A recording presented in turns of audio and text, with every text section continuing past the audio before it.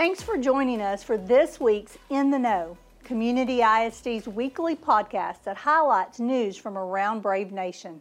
Make plans to join us Saturday for the Carnival for the Classroom. The Community Education Foundation will host the event at CHS from 4 to 10 p.m. Save time and money by pre-purchasing ticket bundles now. You do not need tickets to enter the carnival, but all rides and activities will require them. Plus, come hungry. We'll have some great food trucks on location. Our CISD theater program returns to the stage this weekend for their second annual fall musical. Our amazing Braves will be performing You're a Good Man, Charlie Brown. Performances are Thursday and Friday night, plus a matinee on Sunday. Check the description below to buy your tickets. After taking down Dallas Lincoln on the road in the final non-district game of the season on Friday, the Braves football is now in its bye week. They'll return to action on October the 6th with a district home opener against Sulphur Springs.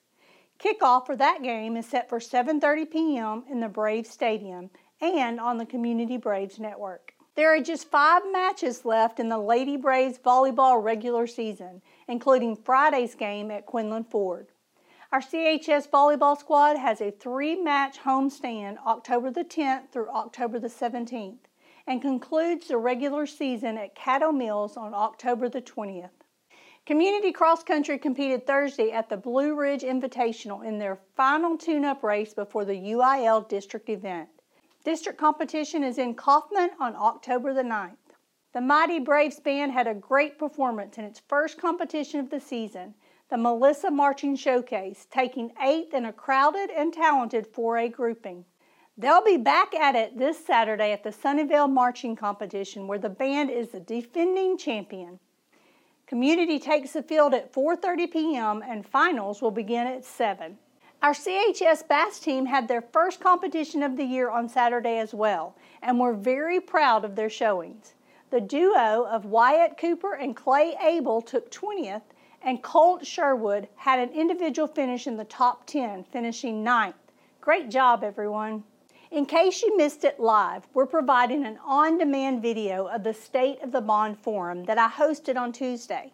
In that public session, I presented a lengthy update on what has been done so far with the $595 million bond program approved by the taxpayers for Community ISD in May of 2022. Including completed projects, current construction and design work, and future projects. We also accepted questions from the in-person audience and on Facebook Live. Check below for the link. And let's close out the podcast this week with another reminder that it's Hispanic Heritage Month.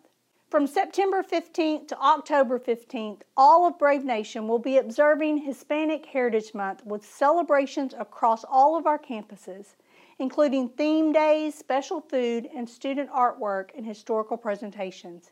We are so proud to be able to recognize the contributions made to our community, our state, our nation, and the world by people of Hispanic heritage.